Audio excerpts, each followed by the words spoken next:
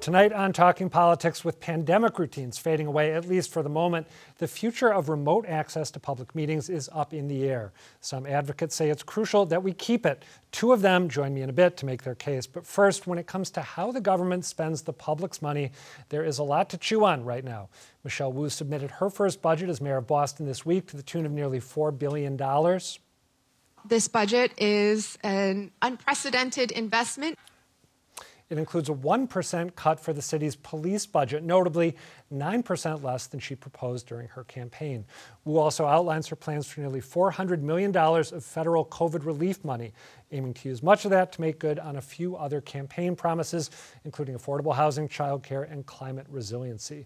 Of course, the city council still has to weigh in, and now they have not only the power to approve or reject the mayor's budget, but for the first time, they can make amendments too, and that makes it a lot more likely that the blueprint will shift before it gets the green light.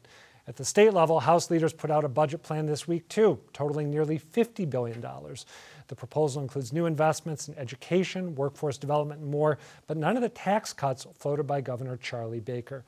Again, though, it is just the start of that process, not the end. For more on this and other big news of the week, I'm joined by GBH News City Hall reporter Soraya Wintersmith and State House News Service reporter Katie Lannon. Thank you both for being here. Katie, a state budget is an incredibly difficult thing to summarize because there are so many component parts, but I'm going to ask you to do it anyway. What are your big takeaways from the budget that the House just rolled out? Yeah, and I guess the headlines here, you mentioned a few of them, Adam, the idea that the tax breaks Governor Baker was seeking are not in here, but something that is a lot of money towards stabilizing the early education and childcare sector, which is really, as I think everyone has known, taken a big hit amid the COVID-19 pandemic and affected a lot of people's day-to-day lives. So that's a big focus of the House budget. They also put a lot of money in for K-12 education and housing. There's a lot more in here than the governor had sought on housing relief and rental aid programs, for instance. So there's quite a few things in there.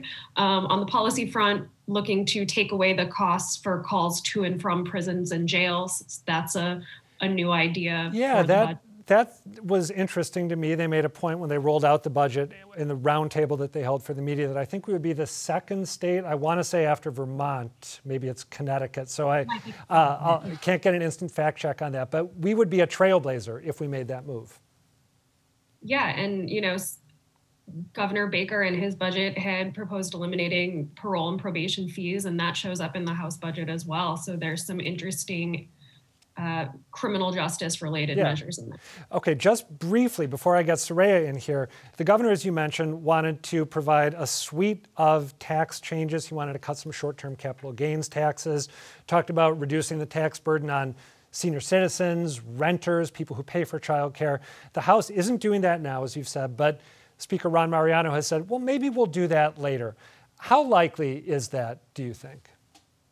I think there's a chance they'll do some of it. The House has been pretty cool, as has the Senate, to the capital gains tax changes, but House leaders have expressed interest in some of the measures around the estate tax and rental deductions. And those, while the Revenue Committee has a May 4th deadline to decide if it wants to act on some bills related to those, so we could see action maybe after the House gets through its turn in the budget process. All right.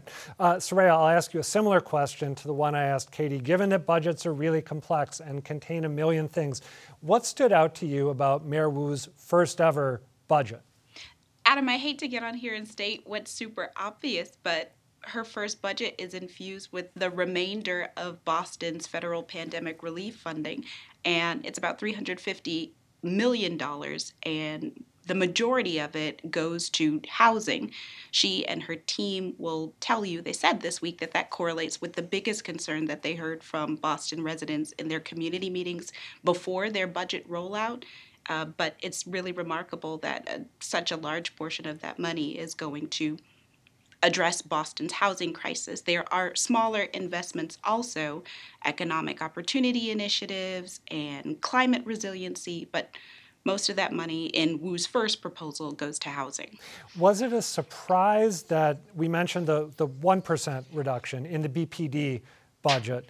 Did that catch people who watch city politics by surprise? Also, I'll admit that I don't watch it as closely as you. I'm not in City Hall like you. But when I saw the disparity between what Mayor Wu had talked about on the campaign trail and what she's actually suggesting now, I thought, oh, that's interesting. So what's your take on that? I certainly can't speak to what's surprising for everyone. I think for folks who have consistently watched Michelle Wu, they know that when she campaigned, she was pretty consistent about saying the savings from the Boston Police Department's budget would only be achieved if they came by way of contract renegotiations. I think that concept has yet to be tested. We've already seen contentious negotiations with her and public safety organizations. But I think in this case, she's been pretty consistent that savings is going to come from not the budget, but negotiating contracts. Got it. Soraya, as we flagged at the beginning of the program, the Boston City Council now gets an increased say in how the budget is shaped moving forward. That's right. Are there points of friction that you expect to see emerge as the council takes up the mayor's suggestions and maybe revamps them? Yeah, it really has to be that federal pandemic relief money and the capital budget, because so much of the operating budget is already allocated to pay the people that make Boston go. We hear these large dollar figures and think maybe sometimes that's room to play. Right, discretionary spending, yeah. That's right. And so last year we saw the council sort of lean on the interim mayor and play the game of waiting until the last minute to see if they could get some more federal pandemic relief funding for the budget items that they wanted money for. This time, because the process is different, folks will tell you that sort of gamesmanship has been eliminated.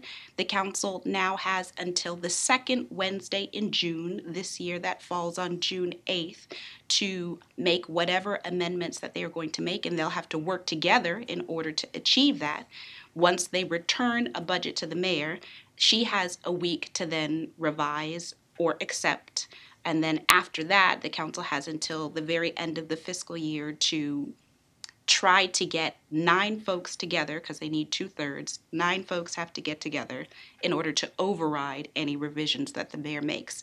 Meanwhile, the mayor has to see if she can pick off 5 councilors in order to ensure that her revised budget is the one that we default to here in the city. When you talked about dropping the old gamesmanship, I was thinking, I kind of enjoyed that. But what you just said indicates, among other things, that there's a whole new universe of gamesmanship opening up. So that'll be interesting to watch.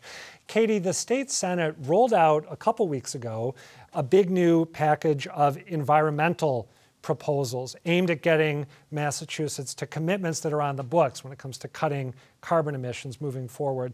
And they, I believe, just passed it last night by an overwhelming margin, so moving pretty quickly, quicker than sometimes things move at the State House. Am I correct that not everyone is a fan of the ideas that the Senate is proposing the state move forward with?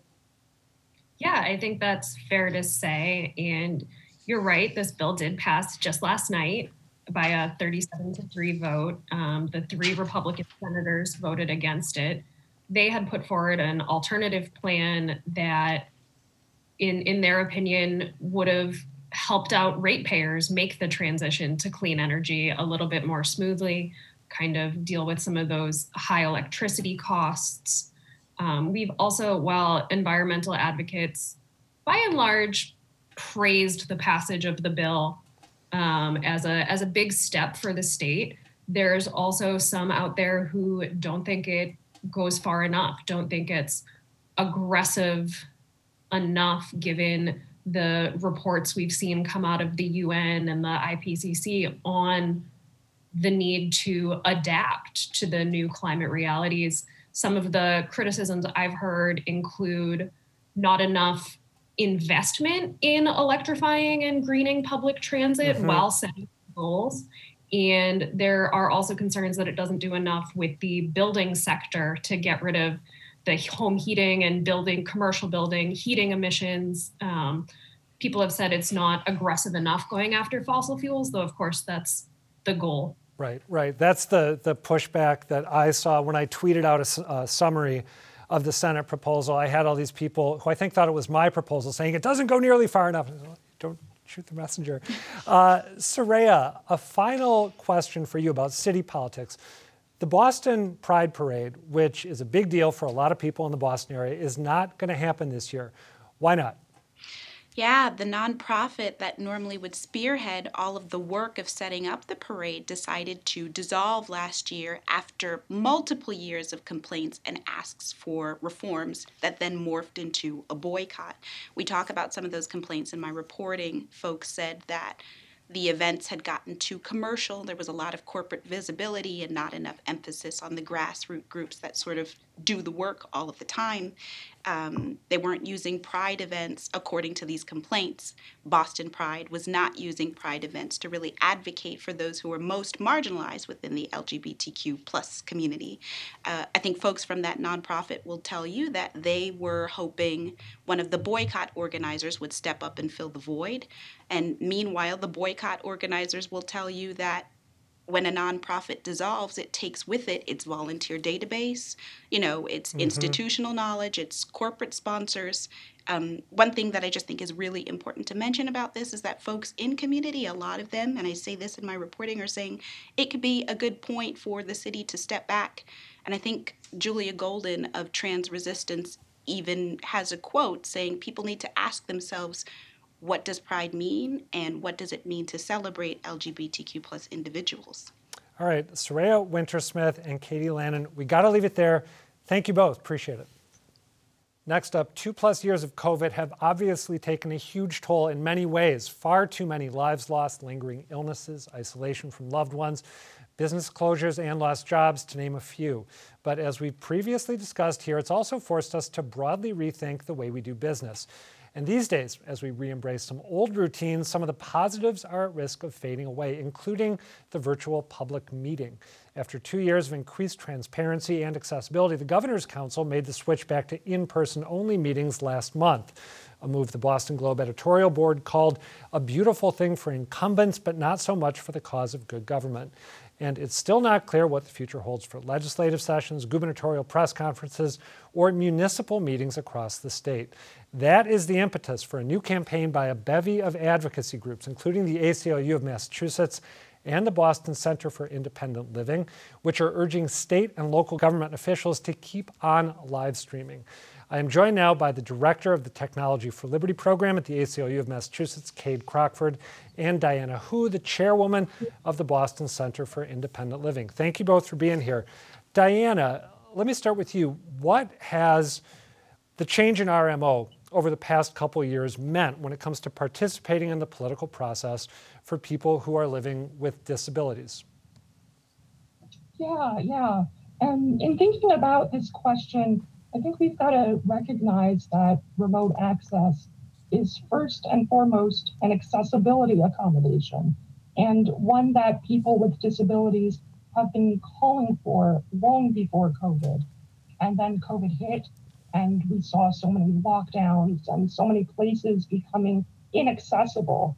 And suddenly there was this universal understanding of what inaccessibility meant, whether because of a disability or a raging pandemic. But our government was able to adapt and accommodate. And a key accommodation was enabling remote participation in public meetings, which opened the door to people with disabilities who may have otherwise been shut out from their government. I've been driving a motorized wheelchair since I was 2 years old. And it was during pandemic that I attended my first legislative hearing remotely. So people who have mobility issues, people who have chronic health conditions, who face accessibility barriers when traveling, these are some of the groups of people who can be enabled through remote participation to engage with their government in a new and empowering way. Cade, Diana just outlined some huge benefits from the shift that we've seen over the past couple of years. What else is there in terms of upside to our new way of doing business that people who are watching should be thinking about as they ponder this issue? Well, Diana hit on a lot of these issues, but folks with disabilities are not the only people who have benefited from the shift during the pandemic to public meetings held on Zoom or on other digital platforms, or as we've seen recently, as government bodies at the municipal level have started to go back to work in person, what we are calling hybrid meetings. So that is, the members of the body, whether it's a city council or a school committee, may be in-person meeting, but there's still an option for members of the public not only to view the meeting remotely, but also to participate, to be able to give public comment, to testify at council hearings and things like that. And this has, for the past 2 years, allowed huge new numbers of people to participate in their democracy. The mayor of Salem, Kim Driscoll, told reporters last year that there was a 700% increase in participation in local government in Salem after things went remote. That's an incredible number, by the way. Yeah, exactly. 700%. This is parents with small children. This is seniors who have mobility issues or can't drive anymore. In rural communities, this is folks who don't have a car and have no way to access, municipal buildings. It's people who have work obligations.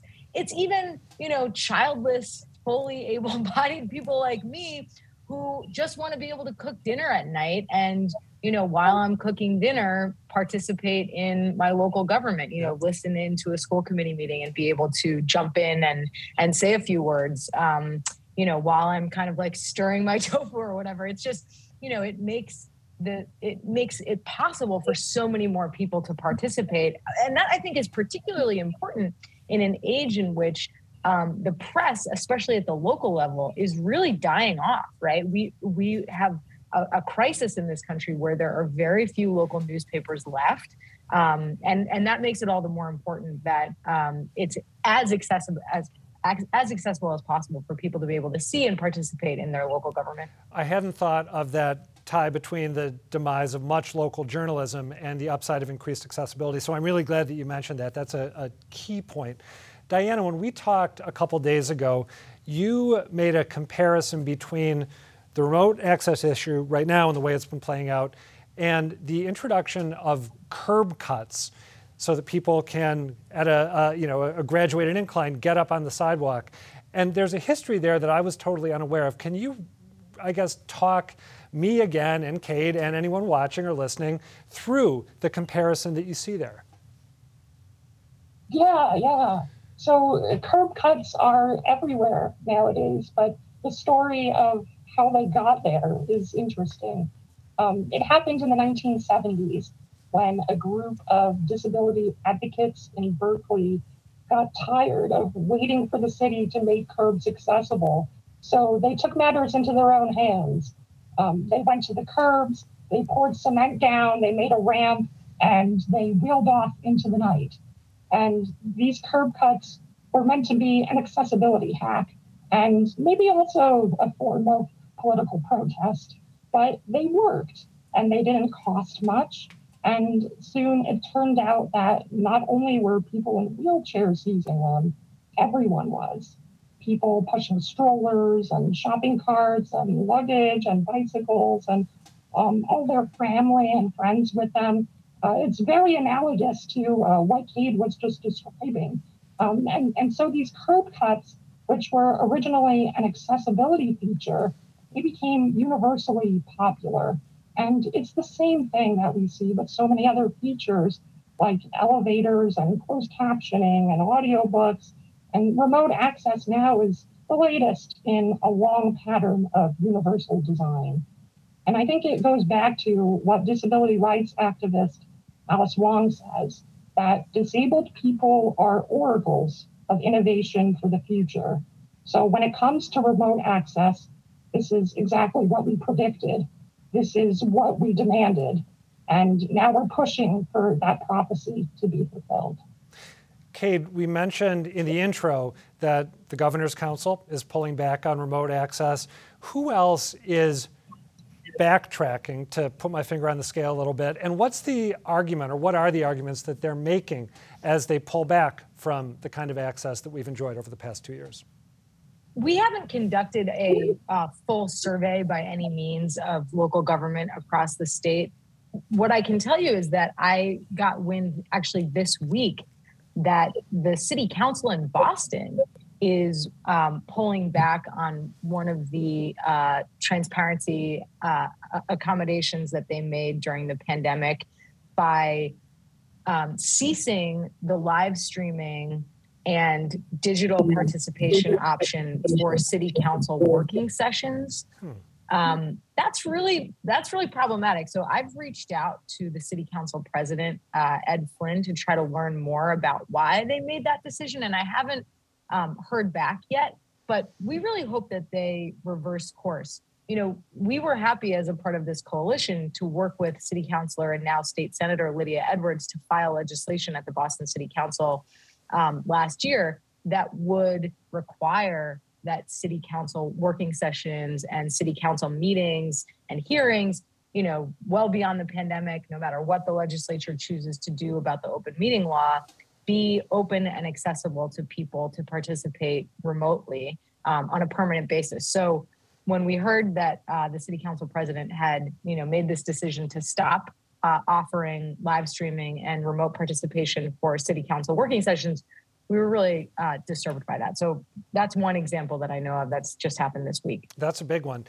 I know that the ACLU, the Center for Independent Living, and the other organizations that you're working with are backing a couple bills at the State House, one Senate bill, one House bill, that would address this moving forward. Kate, can you just talk us briefly through the specifics of what that legislation would do? Sure. So our coalition is supporting two bills. They're basically identical. House Bill 3152 and Senate Bill 2082. And that legislation would amend the open meeting law across the state of Massachusetts to say that municipalities, agencies that are subject to the open meeting law have to allow for people to participate. And this is ordinary residents, not the actual members of the body. So we wouldn't be amending the open meeting law. That's sections that say that, you know, the city councilors, for example, have to be in person. Got it. That would remain the same. But for residents, for people who want to participate, who are not part of the body, it would say that the body has to allow for not only in-person viewing and if the body allows for it, participation, but also what we call our alternative means of participation. So that means whether it's Zoom or, you know, dialing in on the phone, a way for people to view and participate in the meeting through some sort of remote accessible means. And, you know, it's pretty straightforward. The bill also has one carve out that says that municipalities, for example, maybe a town of, 400 people in Western Massachusetts that doesn't have, the technology or the capability or the money to be able to facilitate those kinds of hybrid meetings, could apply for a waiver from the Attorney General's office. But that, unless you have a really good reason as a municipality, the year is 2022, we need to get with the times.